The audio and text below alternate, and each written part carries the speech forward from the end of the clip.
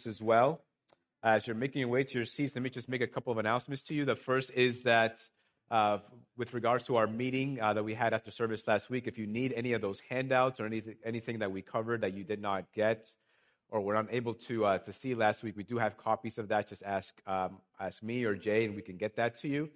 And also, I always want to continue to encourage people to check out one of our community groups that meet throughout the week. We have groups that meet on different days of the week, from Sundays, Tuesdays, and I think Thursdays as well.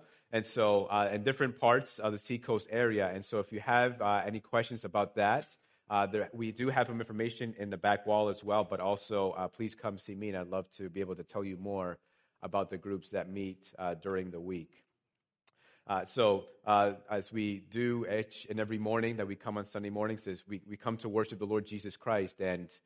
And something unique about today is that today the Church Universal, that many churches around the globe are praying specifically for Ukraine and everything that's happening out there, and the war that they're waging even right now as we speak. And it is good for us to be here. The Bible tells us that God's people, when they come together, that His church, that His household is called a house of prayer for all nations. And so we try to do that each week, praying for one another, praying for our church, praying for sick and suffering, praying for our country. And we want to also pray for nations as well. We want to pray this morning for Ukraine, which we will do later in the service. And it is also good for us to be here because it is an opportunity for us to set our hearts and our minds on, specifically on someone who is much bigger than our lives and our world, and that is the Lord Jesus Christ.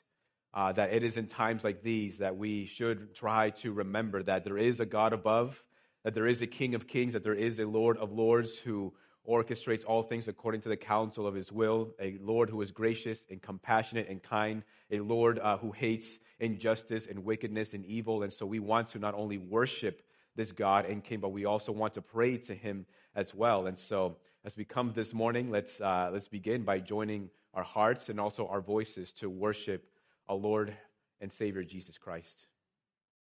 Amen. Amen, church. Let's stand and worship this morning. Let us start us off with a call to worship. It's out of Psalm 89. The Word of God says, "I will sing of the steadfast love of the Lord forever. With my mouth I will make known your faithfulness to all generations." And that's verse 1. Verse 5 says, "Let the heavens praise your wonders, O Lord. Your faithfulness is in the assembly of the holy ones." And let's do just that this morning. Amen, church.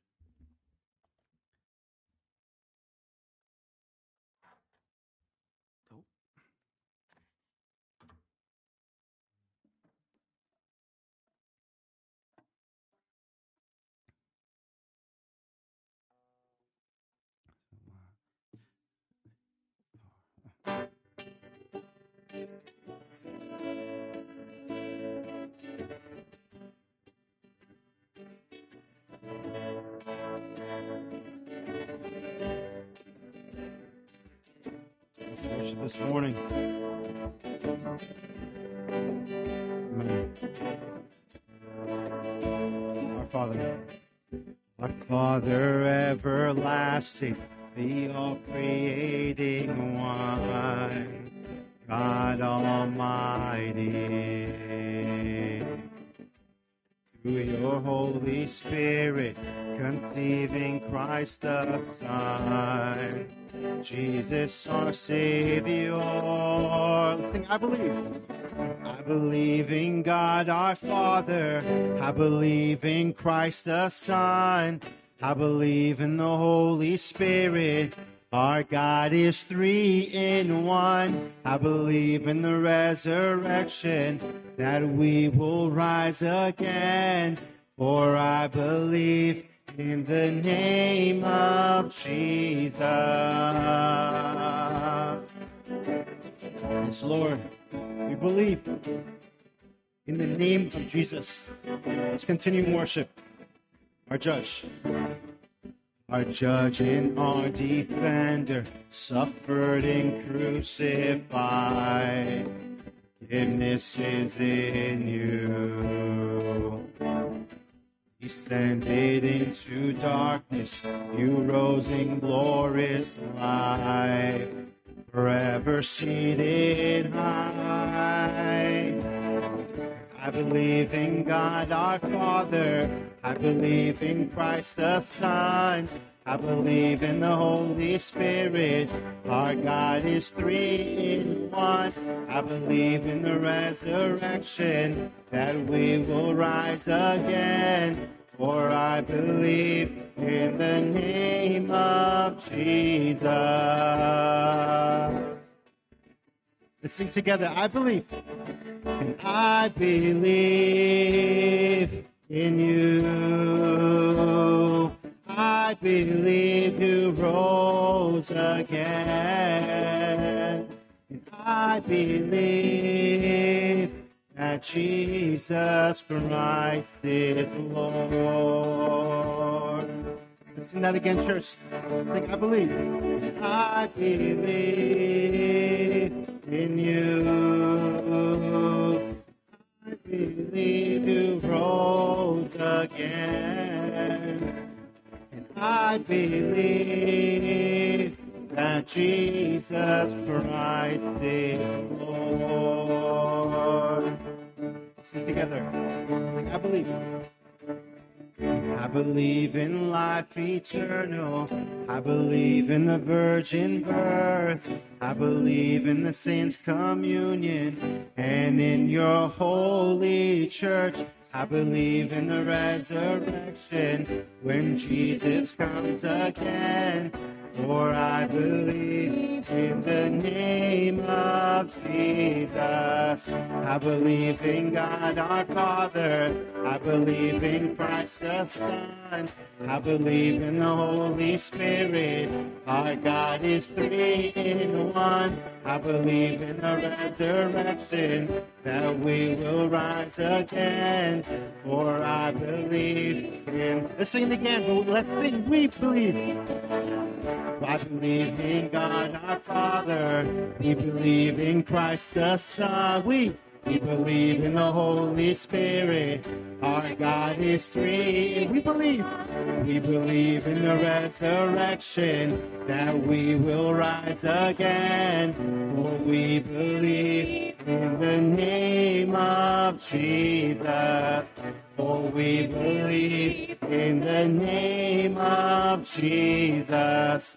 For we believe in the name of Jesus. Yes, Lord, we believe in Jesus Christ. Let's continue in worship.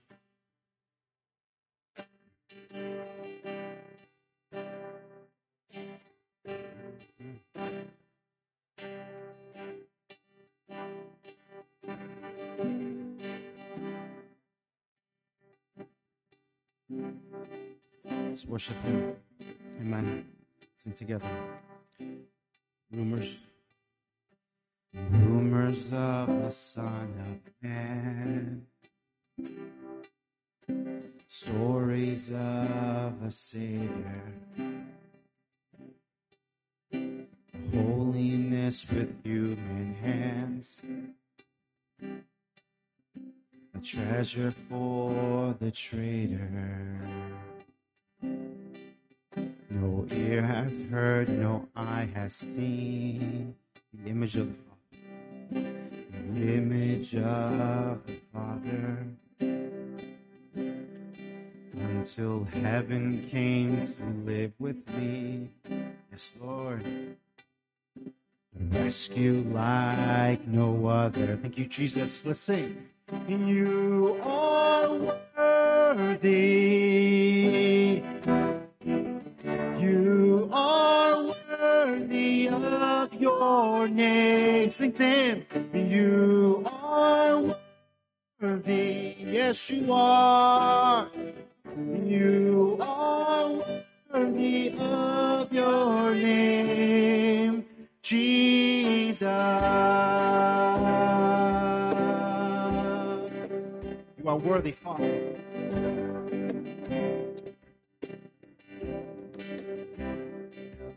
You did not speak, you made no sound. You died for your accusers. And as your blood fell to the ground, you redefined my future. And on the day that you arose, the darkness ran for cover. Yes, Lord. For the King of Kings has claimed his throne. Praise God. Yes, Lord. And now until forever. Listen, church.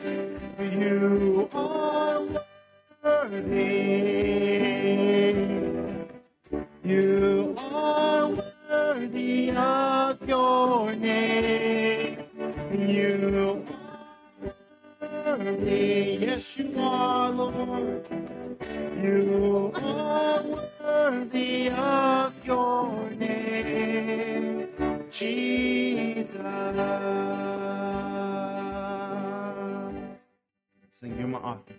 You're my author, my maker, my ransom, my savior, my refuge, my hiding place. Lord. You're my helper, my healer, my blessed Redeemer, my answer, my saving grace. Yes, Lord, you are. You're my hope. You're my hope in the shadows, my strength in the battle, my anchor for all my days, Lord. And then you stood by my side and you stood in my place. Jesus, no other name. Only Jesus, no other name. And you are worthy. Yes, Lord. You are worthy of your name. You are worthy. Yes, you are. You are worthy of your name. You are worthy. You are worthy. You are worthy of your name, Jesus. You are worthy. Yes, you are, Lord. And you are worthy of your name, Jesus. You are worthy, Father.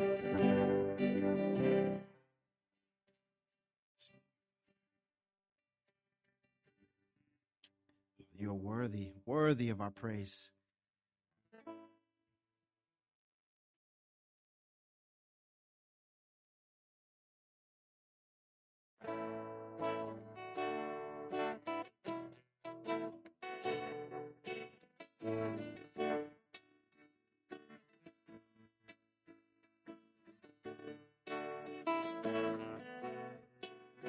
Sing together. And I hear the Savior say, thy strength indeed is small. Child of weakness, watch and pray. Find in me thine all in all. 'Cause Jesus paid it all. All to him I owe, yes, Lord. And sin had left a crimson stain. He washed it white as snow.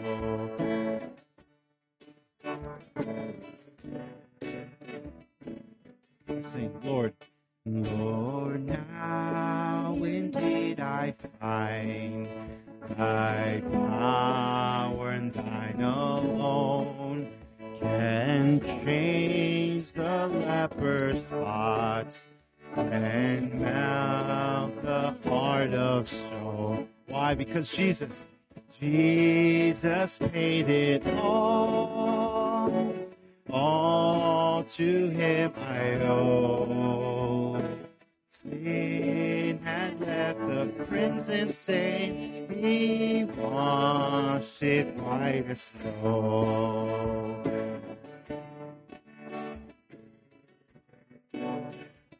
Sing the one before. And when before the throne I stand in him complete. Jesus died my soul to save. My lips shall still repeat that Jesus paid it all to him I owe. That's what we do, Lord. Sin had left a crimson stain, he washed it white as snow. Sin had left a crimson stain, he washed it white as snow. He washed it white as snow. He washed it white as snow. And oh, praise the one who paid my debt and raised it up from the dead. Oh, praise the one who paid my debt and raised it life up from the dead. Oh, praise the one who paid my debt and raised his life up from the dead. Oh, praise the one who paid my debt and raised his life up from the dead. Jesus paid it all to him I owe. Lord, sin had left a crimson stain, he washed it white as snow. Father, you are worthy of our praise, as we sing that Jesus paid it all. Father, may we believe what we sing. God, I pray, Father, first, thank you, Lord. Thank you, Father, for helping us and leading us here to fellowship, Lord, to sing praises, to pray. God, you are worthy of our praise, of your glory. And that is exactly what we want to do today, Lord, to glorify you in all these different ways through song and now in your word, God. Lead us now into your word. Open our hearts, our minds, Lord, to receive your word. And again, that you may continue to be glorified, Lord, for you are worthy. Jesus, pray this in Jesus' name. Amen. Church, you may be seated.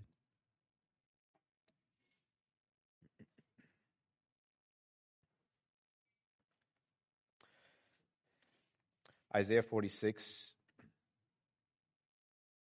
verse 9 says, for I am God, and there is no other. I am God, and there is none like me, declaring the end from the beginning, and from ancient times things not yet done, saying, my counsel shall stand, and I will accomplish all my purpose. Amen. Let's go to the Lord and let's pray.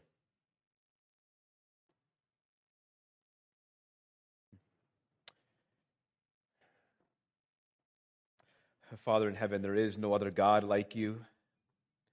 There is no other God besides you. You declare the end from the beginning. You determine your purposes. Your counsel is what ultimately will stand, and no one can change it. Whatever that you have done from the beginning to the end, they are fixed, and no one can add to it, no one can take from it.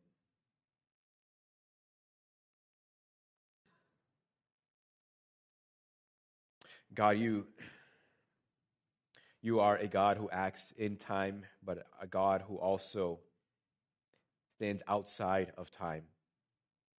Lord, and from our finite perspective, Lord, your ways are mysterious to us, and we can't always understand what exactly you are doing. It's difficult for us at times to be able to see your hand working not only in our lives, but also in the world.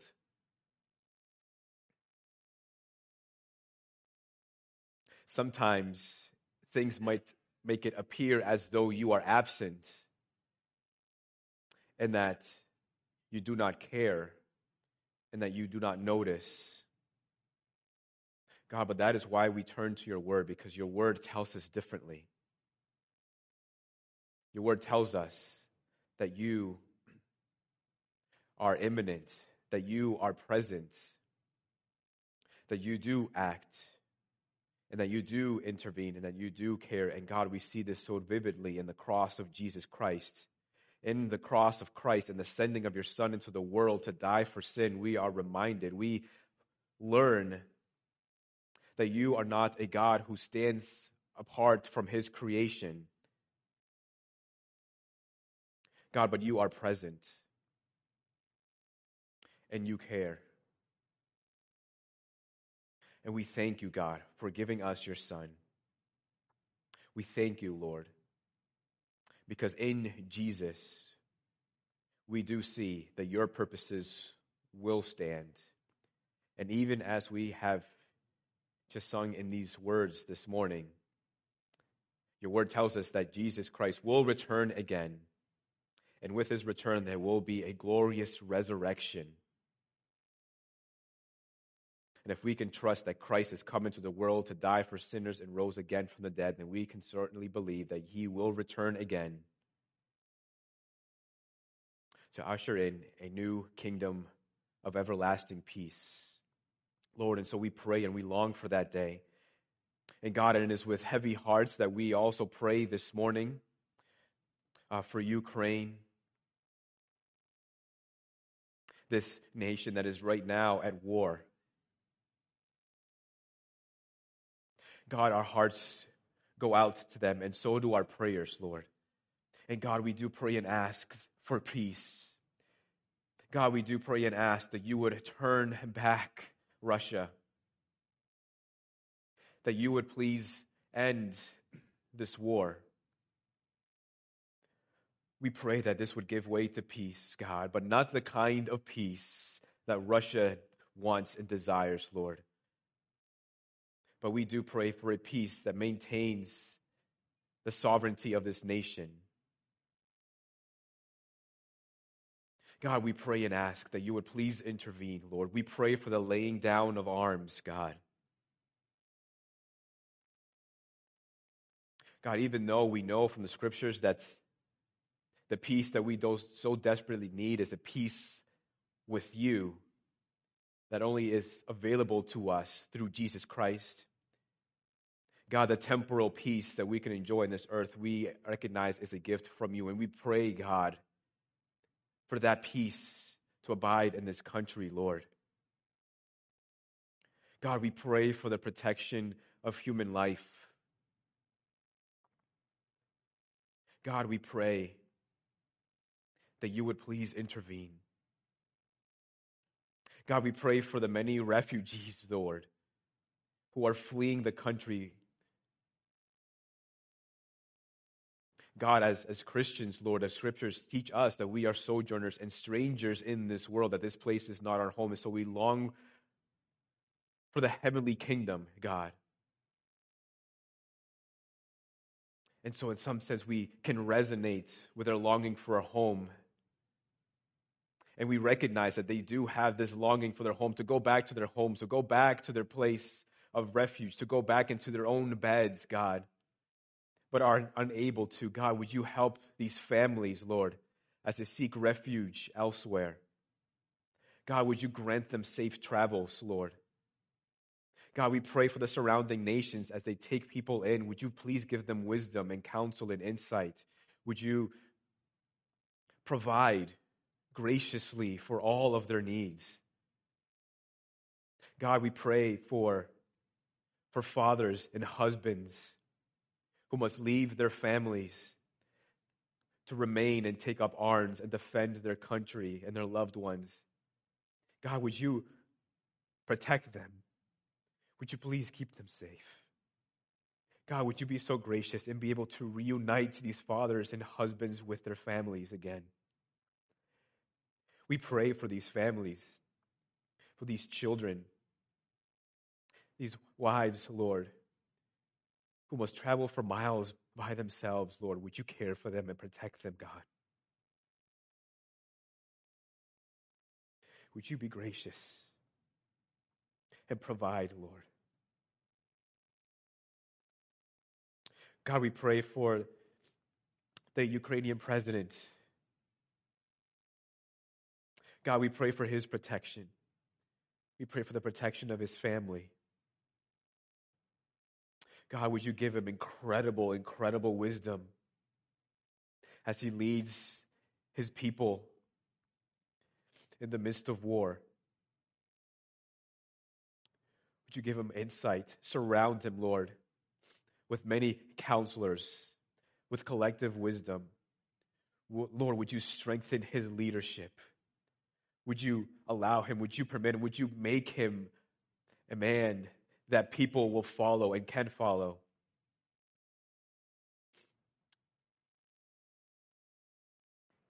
God, that you would please protect him from giving into any kind of despair. Lord, give him courage. Give everyone, Lord, who is remaining in the country, Lord, give them a Joshua-like courage and strength.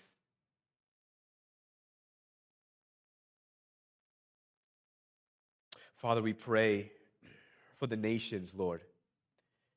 Just as nations unite in condemning these hostile acts of Russia, Lord, would you also unite nations in providing resources, giving aid, support in whatever way that looks like. God, we pray for Christians, Lord, for our dear brothers and sisters who are there right now. God, may they continue to believe. May they continue to pray. May they continue to hope and trust in the King of Kings and the Lord of Lords.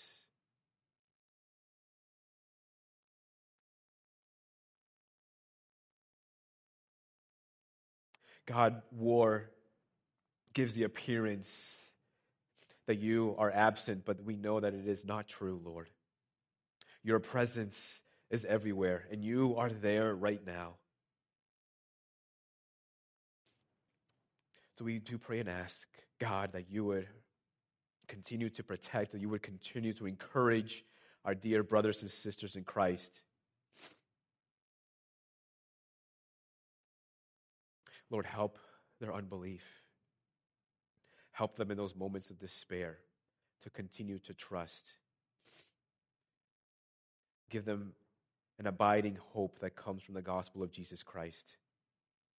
We pray that you would also give them a boldness to share the gospel, Lord, with those who are despairing and those who are discouraged and those who are right now without hope. And so, God, we pray that you would bring an end to this war soon, that you would establish peace, even as we pray and hope.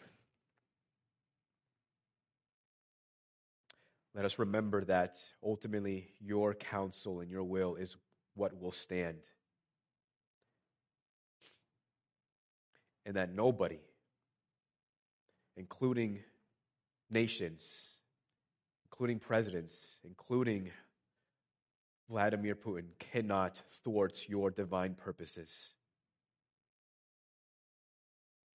May we continue to trust and hope in the God who loves, who cares, and who also hates injustice and wickedness and evil. And so, Lord, we trust you for all of these things. And it is in the mighty and powerful name of Jesus that we pray. Amen.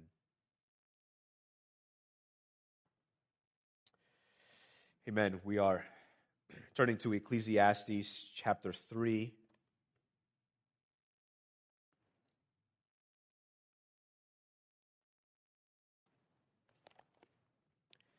Ecclesiastes 3, reading verses 1 through 15 this morning.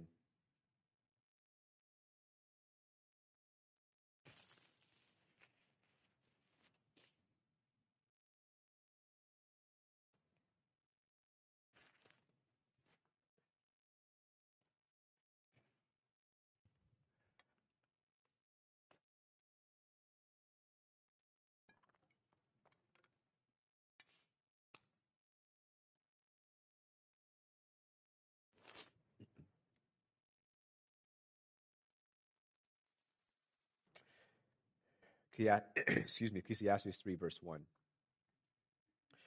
For everything there is a season, and a time for every matter under heaven, a time to be born and a time to die, a time to plant and a time to pluck up what is planted, a time to kill and a time to heal, a time to break down and a time to build up, a time to weep and a time to laugh, a time to mourn and a time to dance, a time to cast away stones and a time to gather stones together, a time to embrace and a time to refrain from embracing, a time to seek and a time to lose, a time to keep and a time to cast away, a time to tear and a time to sow, a time to keep silence and a time to speak, a time to love and a time to hate, a time for war and a time for peace. What gain has the worker from his toil? I have seen the business that God has given to the children of man to be busy with. He has made everything beautiful in its time. Also, he has put eternity into man's heart, yet so that he cannot find out what God has done from the beginning to the end. I perceive that there is nothing better for them than to be joyful and to do good as long as they live. Also, that everyone should eat and drink and take pleasure in all his toil. This is God's gift to man. I perceive that whatever God does endures forever. Nothing can be added to it, nor anything taken from it. God has done it so that people fear before him. That which is already has been. That which is to be already has been. And God seeks what has been driven away. This is the word of the Lord. Father, help us as we give attention to your word this morning. Lord, help us this morning by the power of your Spirit to take heed of what your word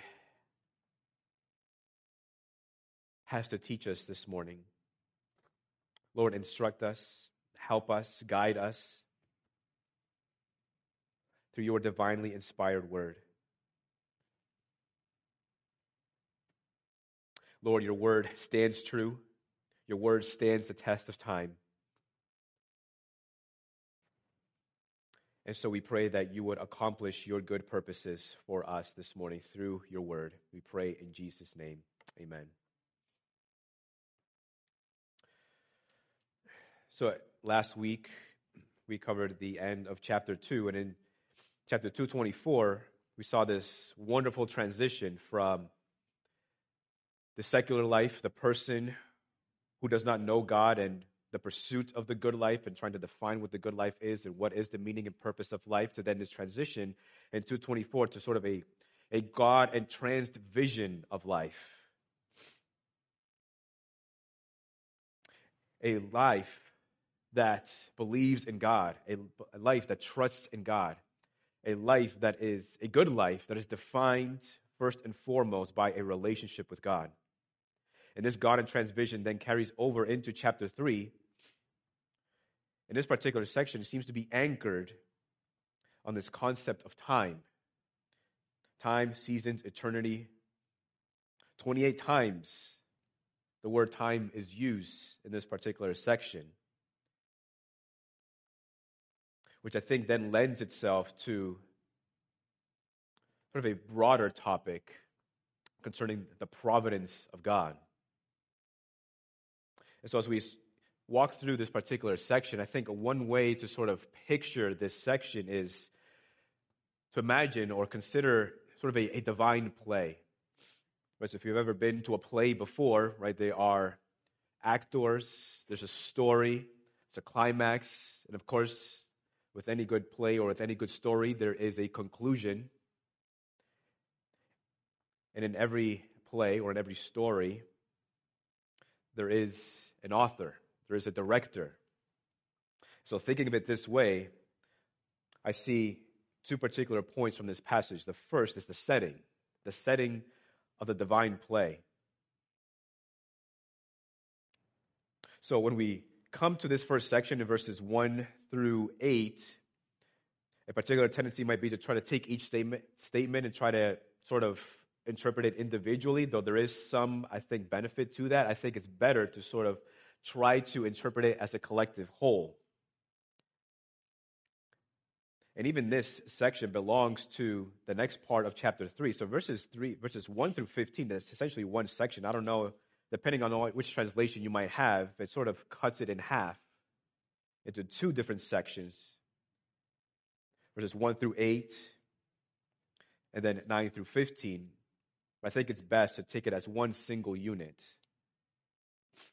But when we take this particular part in verses 1 through 8, a time for this, time for that, time for this, time for that, what then does it actually mean when we try to take it and interpret it all together? And I think it's sort of a generalization of what man's life is.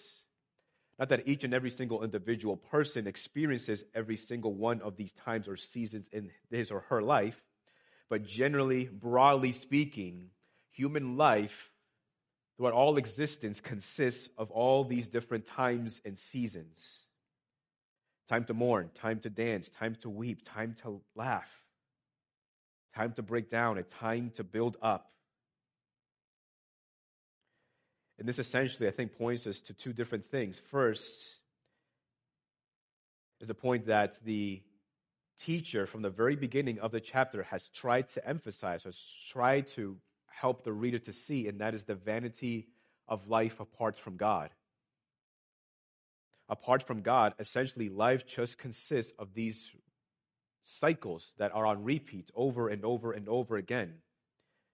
It consists of these different times, of these seasons, temporary experiences, right? Because one gives way to another. Mourning, then laugh. But then how long is it until that laugh then turns again to mourning? Then to laugh, then to mourning, then to laugh, over and over and over again. War gives way to peace, which gives way to war. Silence gives way to speech, which then eventually gives way to silence. And on it goes. A repetitious cycle that we saw earlier, if you've been following along with us, back in chapter 1. Seasons come, seasons go, generations come, generations go. The sun rises, the sun sets, over and over and over again. The second thing that this points us to, I think, is the uncontrollable nature of time.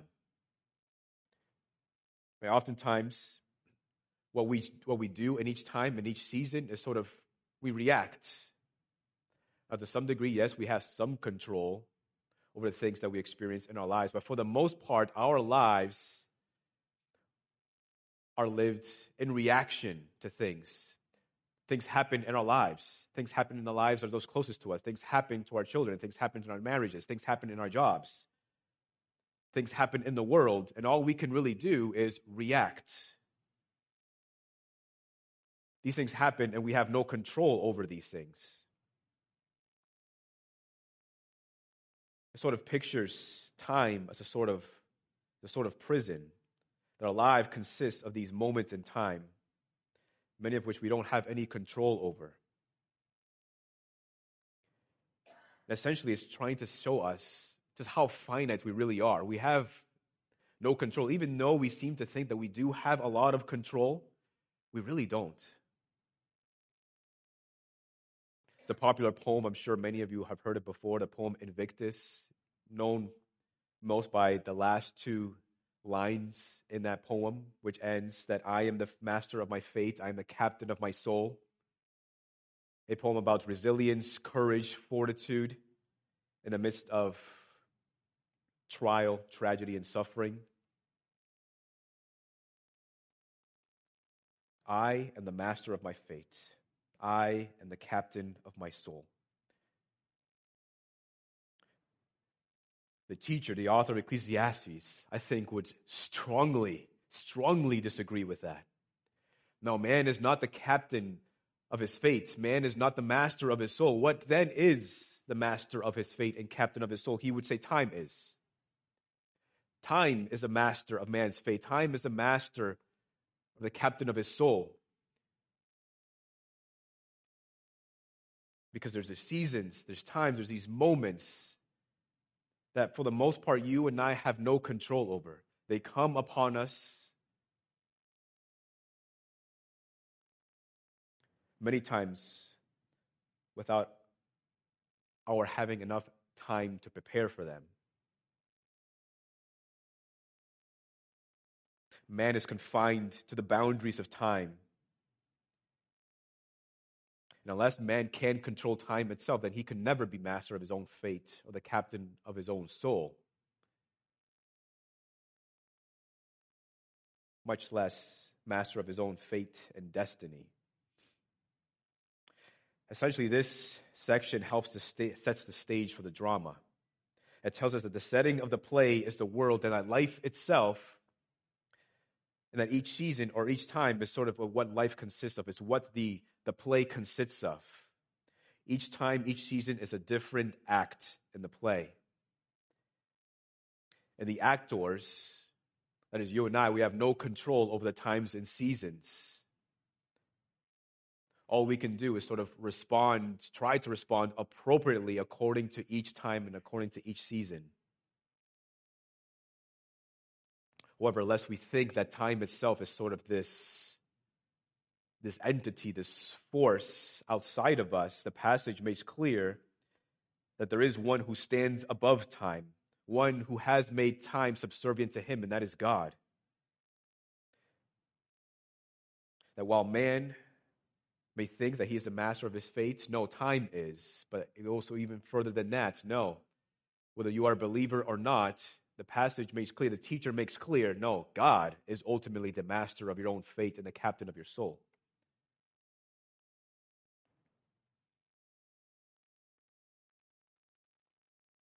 Verse 9, what gain has the worker from his toil? I have seen the business that God has given to the children of man to be busy with. He has made everything beautiful in its time. Also, he has put eternity into man's heart, yet so that he cannot find out what God has done from the beginning to the end. I perceive that there is nothing better for them than to be joyful and to do good as long as they live. Also, that everyone should eat and drink and take pleasure in all his toil. This is God's gift to man.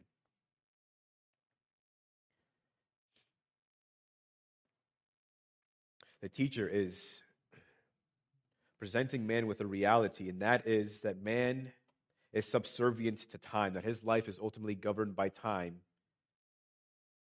and time is ultimately governed by God.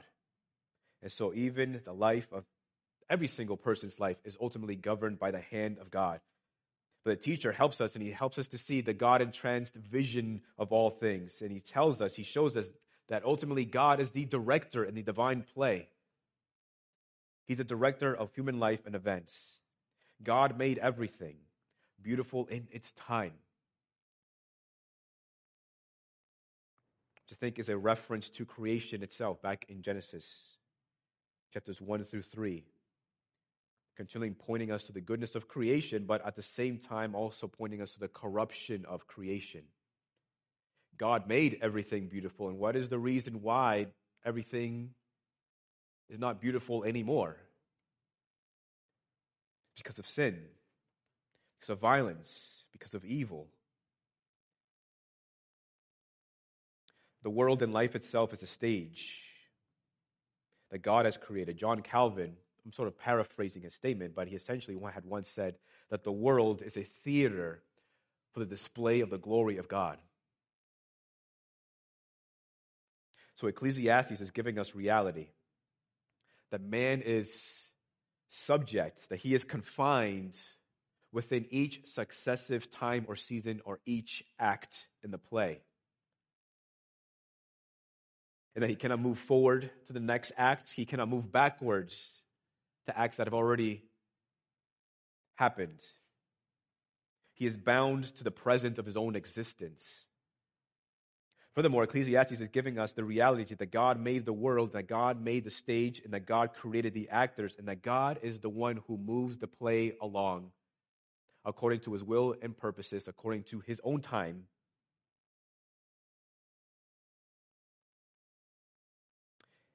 And that he has even placed eternity into the heart of man. So in every single human heart, there is this desire for eternity, for permanence, for something substantial, for some sort of transcendence. Everyone has it, but it's suppressed. Romans 1:18 speaks of this suppression, where it says, "For the wrath of God is revealed from heaven against all ungodliness and unrighteousness of men, who by their unrighteousness suppress the truth. For what can be known about God is plain to them, because God has shown it to them. For his invisible attributes, namely his eternal power and divine nature, have been clearly perceived in the creation of the world, in the things that have been made, so they are without excuse." So embedded in the heart of every human person is the knowledge of God, that man knows God, man knows that there is a God, that there's a divine creator, that there is a divine director. But that truth is suppressed in unrighteousness and evil and sin, and that even the truth of eternity, a desire for eternity, is also suppressed in unrighteousness. There's a grasping for transcendence.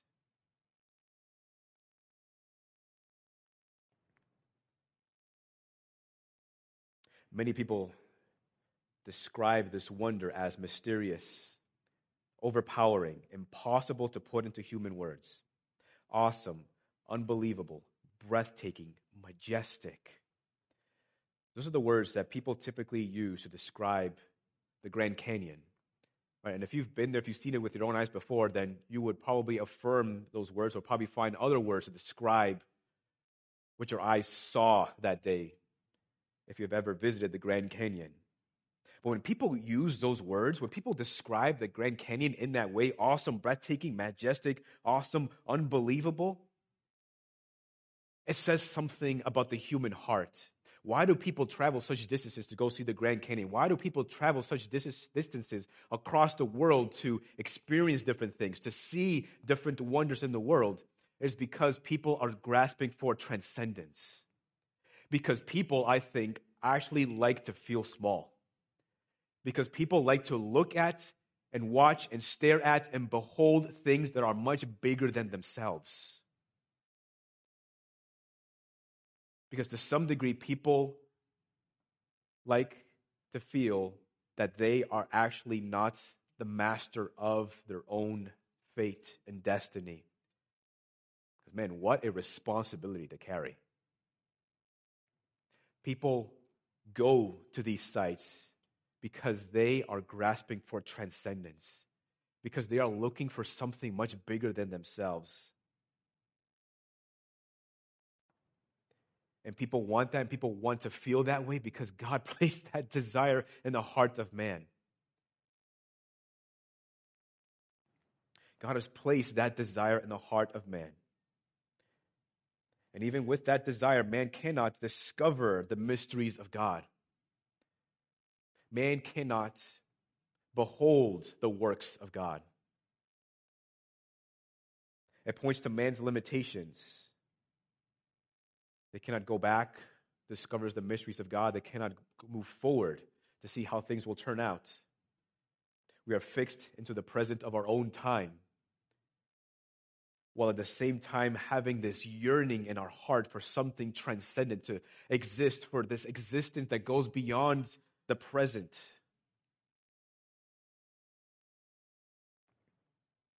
So that man is an actor in the theater of God, with God as its director. And as a director, God has written the script. He's determined the number of acts, and he moves the acts along when he sees fit to do so. And he's ultimately the one who will bring the drama to an end.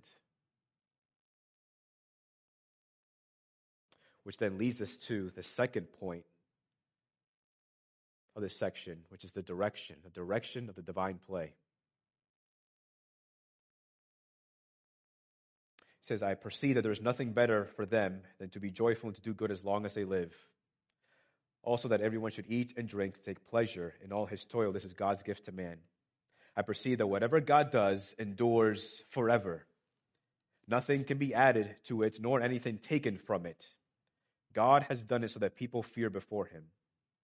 That which is already has been. That which is to be already has been, and God seeks what has been driven away.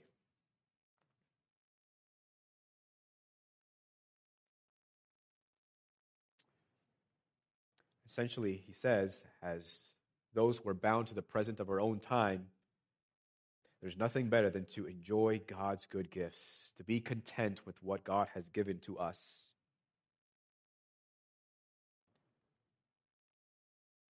And to do good. Now, doing good here, I don't think it necessarily means sort of philanthropic efforts or doing good to others like good works. So that is important, but I don't think it's actually a concern in the context of the book of Ecclesiastes. The doing good here, I think, is actually doing those things that lend itself to joy-filled living. Doing those things that bring delight and joy.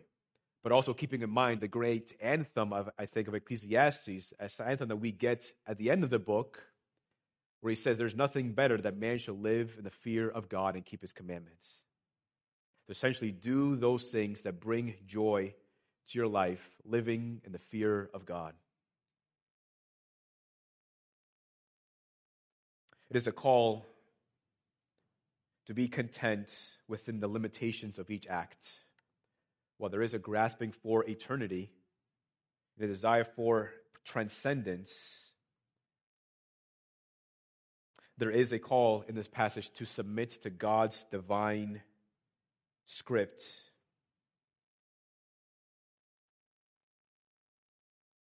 And within each act, each individual actor must play his part and must say their lines. But we know, because we see it, and because we experience it ourselves, that man does not submit to the divine script. Hence why there is sin. Hence why there is evil. Hence why there is wickedness. Hence why there is war in Ukraine right now, because man refuses to submit to the script that God has written. And when you have man that does not submit to God's script, what you get is an absolute chaos and mess. It is for this reason that sin was introduced in the world in the first place, because Adam desired to be like God, grasping for a transcendence that wasn't his, for an eternality that could have been his if he had continued to remain obedient and faithful unto God, but instead he wanted it now and committed sin, disobeyed God, went off script, and then sin entered the world.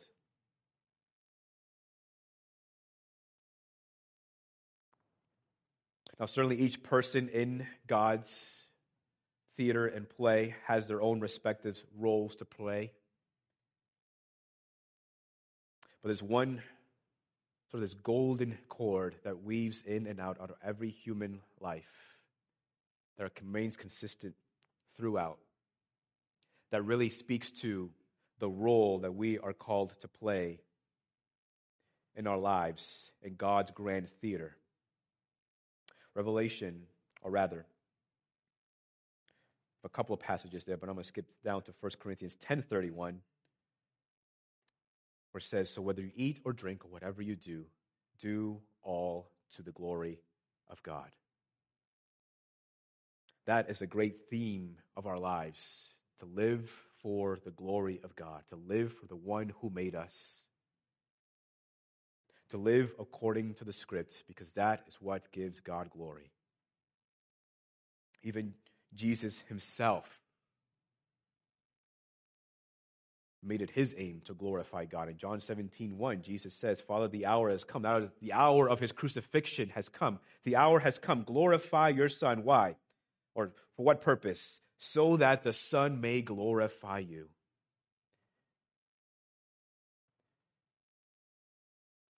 Even Jesus submitted to the script.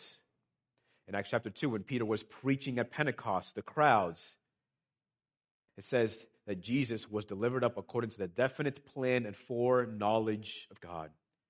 Jesus submitted to the divine script, even though he agonized about it, even though it meant his going to the cross. We see, if you read in the Gospels, his agonizing in the Garden of Gethsemane, praying, God, if there is another way, let there be another way, but nevertheless, let your will be done and not mine. Ultimately, even though he wanted a way out that didn't require him to go to the cross and die for our sins, nevertheless, his desire ultimately was to submit to God's script. And praise God that he did. Jesus submitted himself to the script. Jesus, the Son of God, Jesus, the creator of the world, Jesus, who created time itself, came into the world in human form, even bound himself to the limitations that we experience in times and seasons.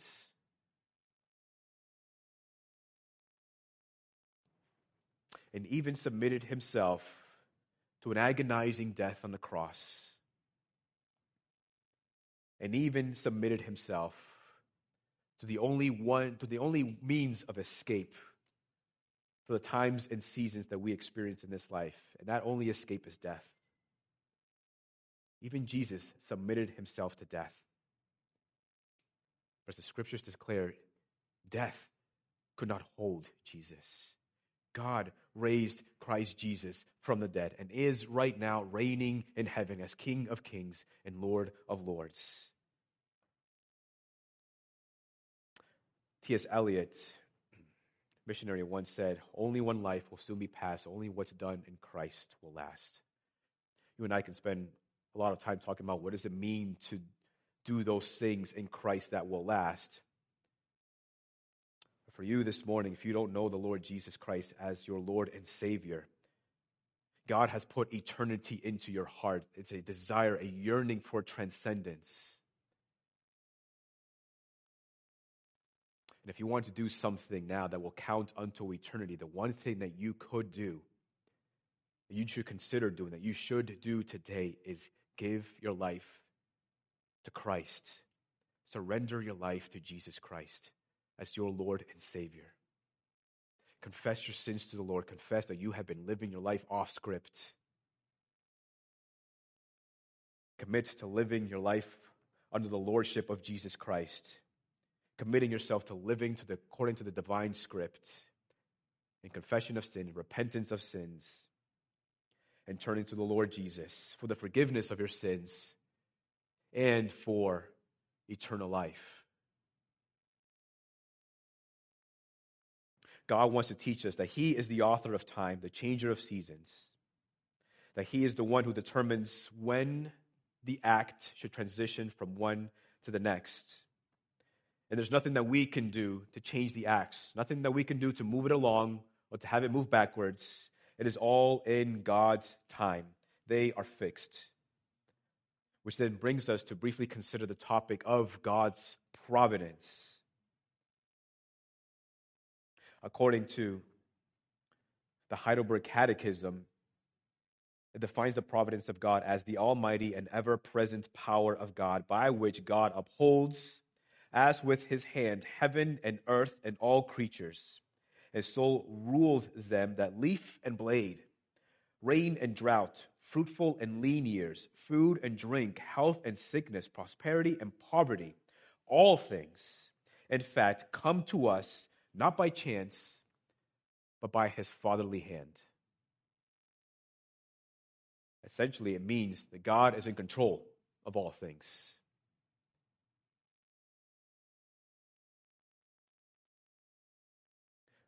From the events of history to the very food that you put in your mouth, God is in control of all of it. He governs all things. There's no such thing as chance. There's no such thing as luck. Every action that is taken by the actors within God's drama are governed by the hand of God, even when man goes off script.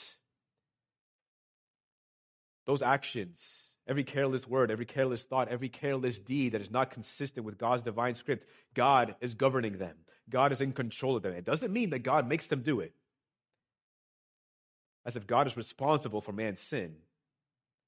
but rather that God sees them and God uses them for his glorious purposes and the good of his people.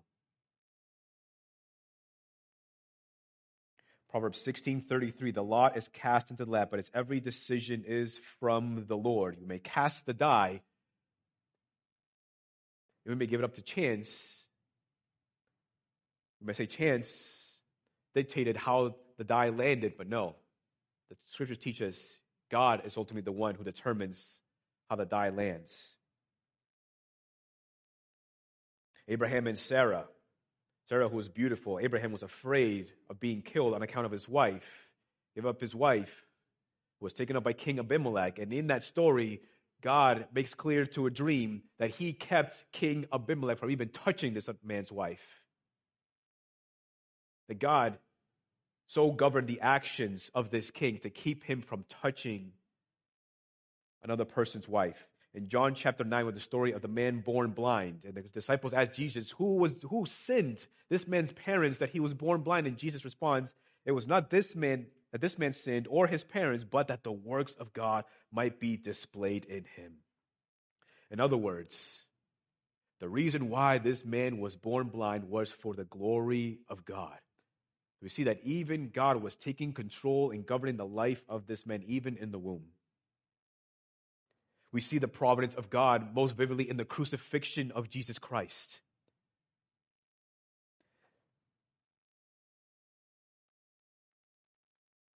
James 4:13, come now, you who say today or tomorrow we will go into such and such a town and spend a year there and trade and make a profit, yet you do not know what tomorrow will bring. What is your life? For you are a mist that appears for a little time and then vanishes. Instead, you ought to say, if the Lord wills, we will live and do this or that. In other words, we don't know what tomorrow will bring. And to affirm or to say that the Lord wills, right? We desire to do this, we want to do this, we're planning to do this.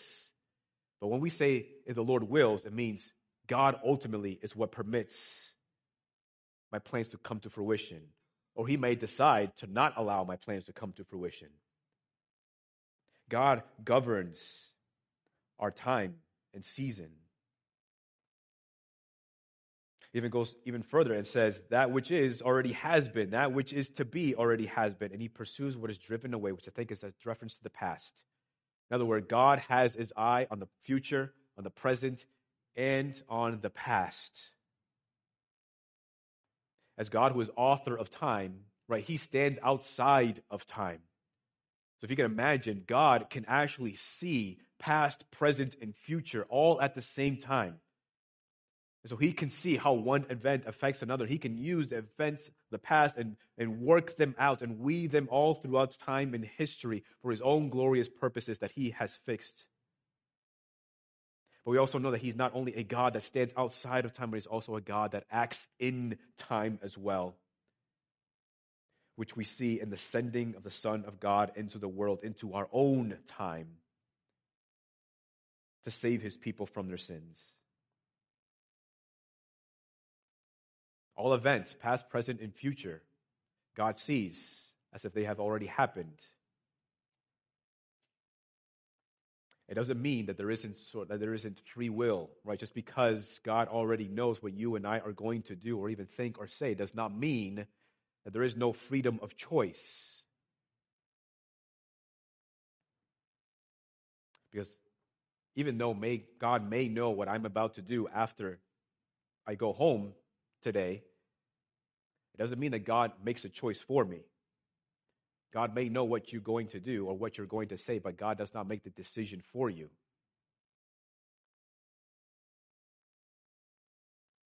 Foreknowledge does not mean that God takes away your choice any more than you putting before me a vegetable and a cupcake. 10 out of 10 times, I'm always going to choose the cupcake because if you know me, I don't like vegetables. But just because you know how I'm going to choose doesn't mean that you're taking the choice away from me, does it? And also free choice or free will is affirmed by the very fact that God commands in his scriptures for people to repent and believe in the gospel of Jesus Christ. And that each person will be judged according to that decision.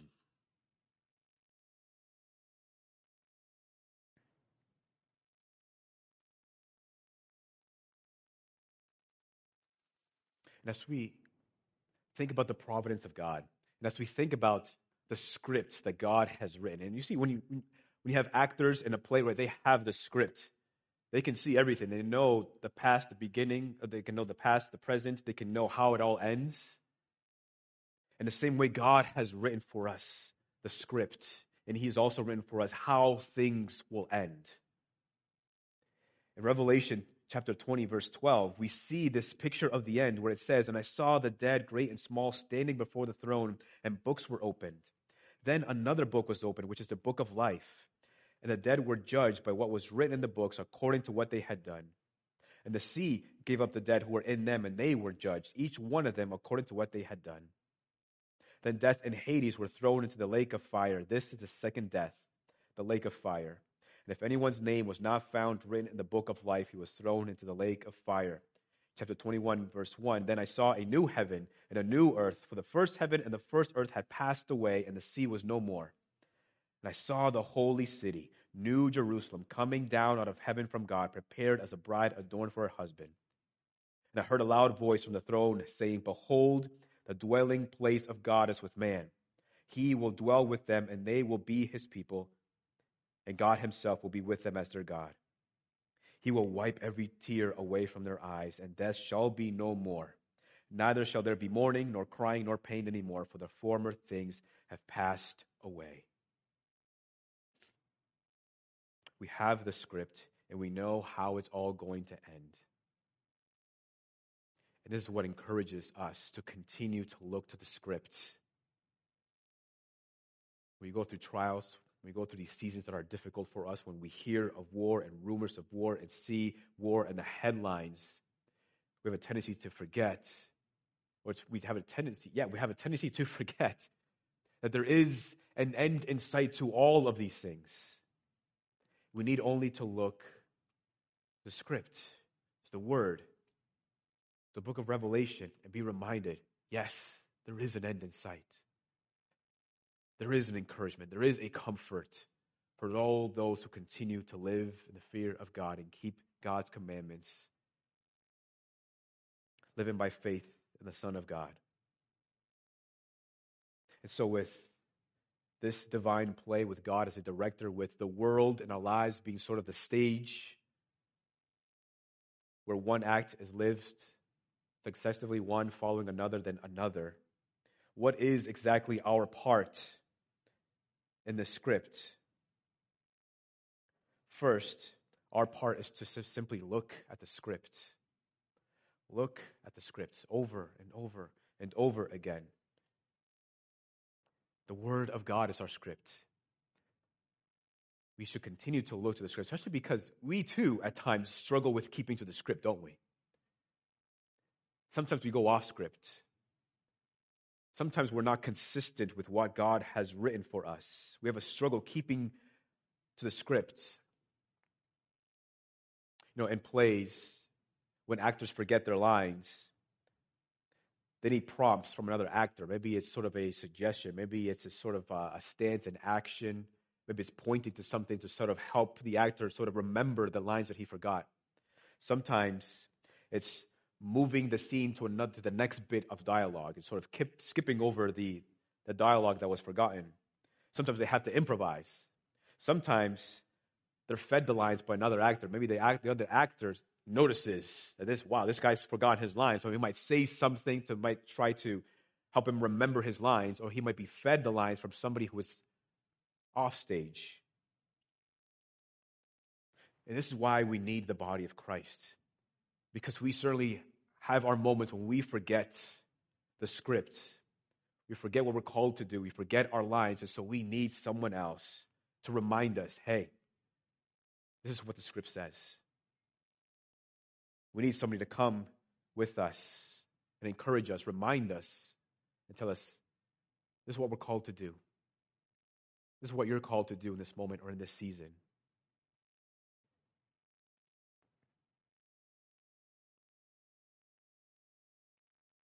So we need to continually look to the script, read the script, meditate on the script, study the script, learn the script.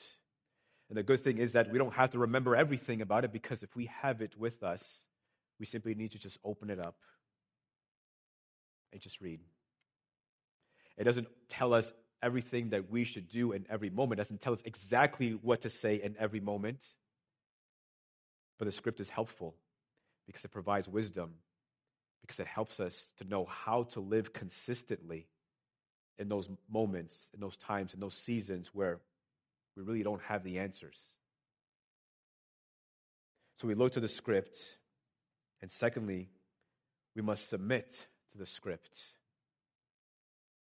Because sometimes we question the script. Sometimes we look at it, we study it, we learn it, sometimes we wonder, God, is this right? God, are you sure? God, if it were me, I would write it differently. We have our own preferences. We have our own inclinations. Sometimes we want what we want, and we wish that we could go back and write the script a little bit differently, all in an effort to try to appease to our own desires. But this is why we have to trust in the script and trust in the providence of God. If God was able to take human sin and jealousy and envy and violence and take the most heinous form of cruelty that could ever be inflicted upon an innocent person and turn it into a means of salvation, a means of our salvation, then how can we not trust him with the script of our lives? If God could turn around something like that, like this crucifixion, and make it into something glorious for the salvation of many people, how can we not also trust God with the lesser of our lives and turn the trials and tragedies and sufferings, the temptations, and even our own sinful preferences and write a better script than we ever could, and use those moments and times and seasons in our lives, not for what we want, but for his own purposes, for our good. This is why we pray the Lord's will be done. Because when we do, we are submitting to the script. God, I want what I want.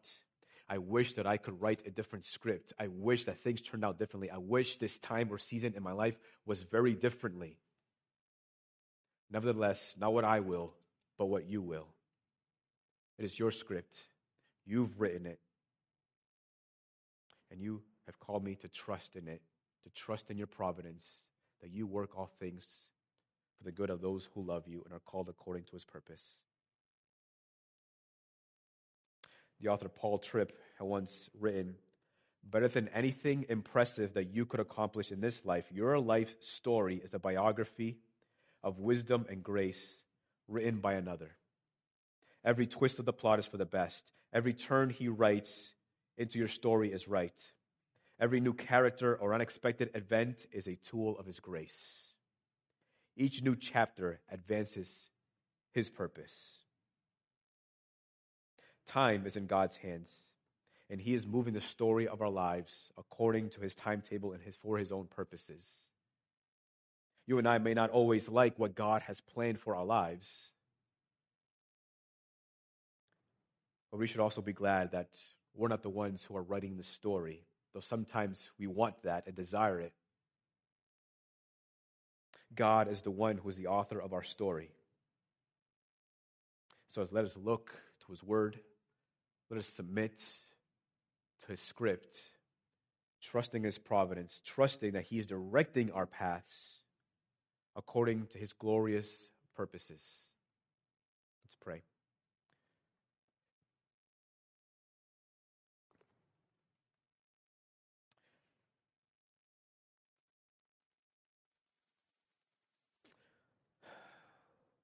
Lord, time fails me to speak more on what Christ has accomplished for us in the cross,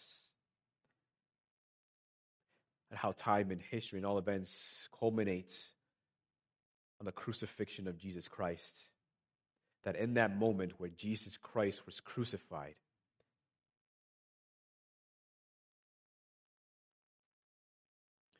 you have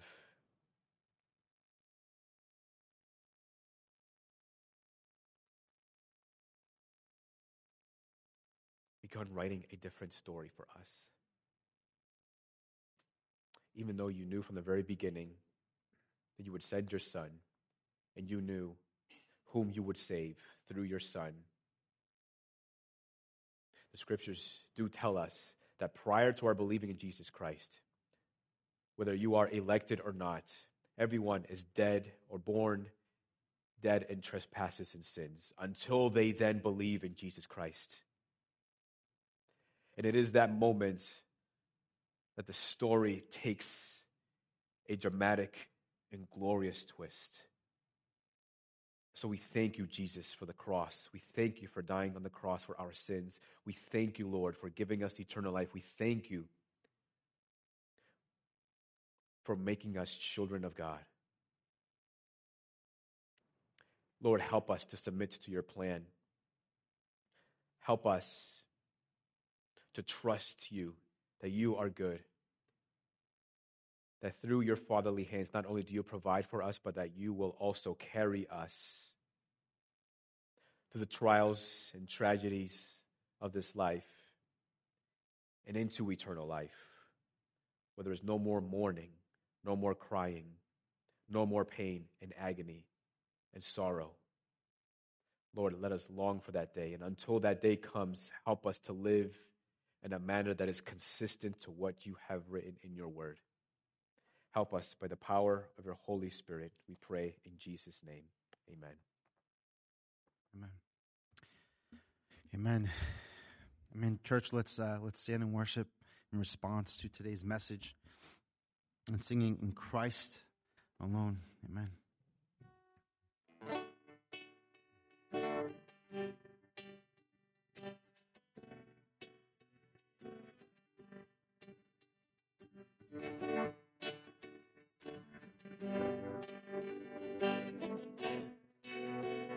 Sing together. In Christ alone, my hope is found.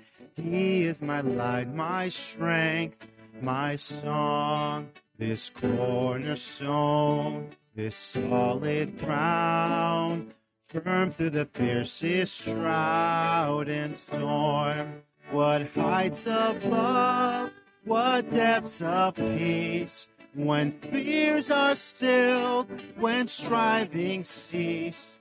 My comforter, my all in all, here in the love of Christ I stand.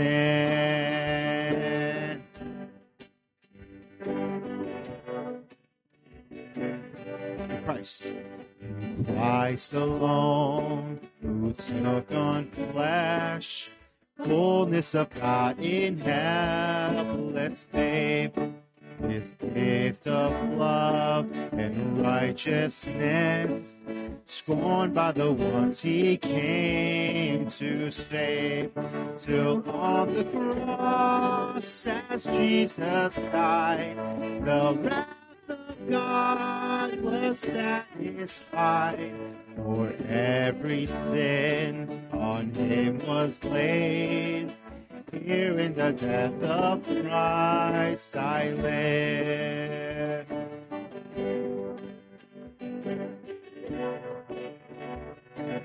There in the ground. There in the ground His body lay, light of the world by darkness slain, and bursting forth in glorious day. The grave He rose again, and as He stands in victory, since curse lost its grip on me, for I am His, and He is mine, bought with the precious blood of Christ.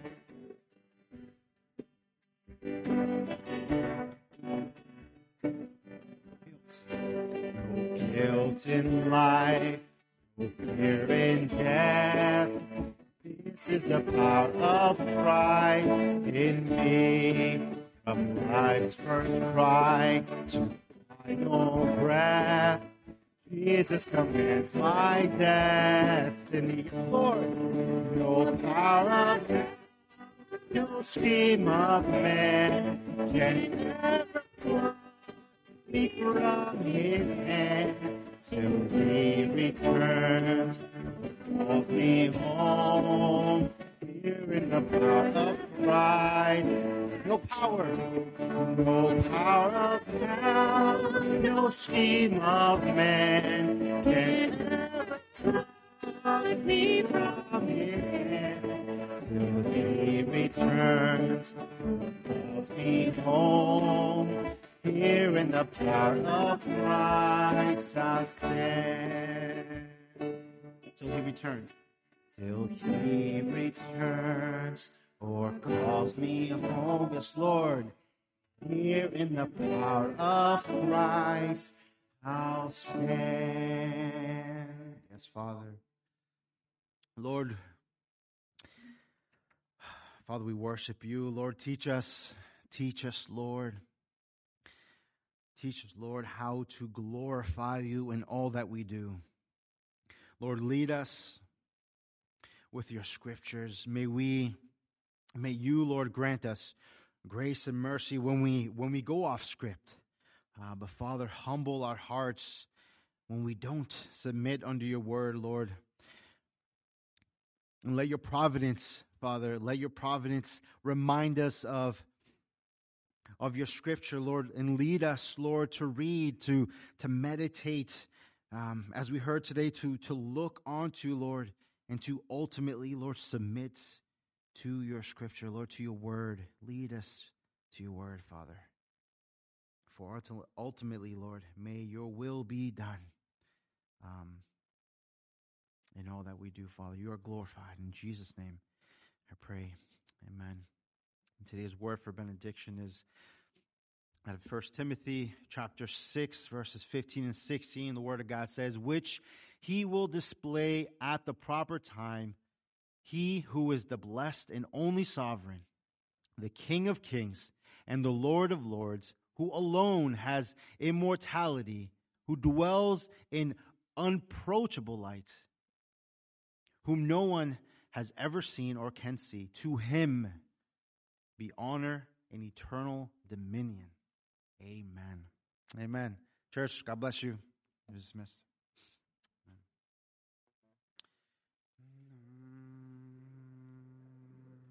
No power.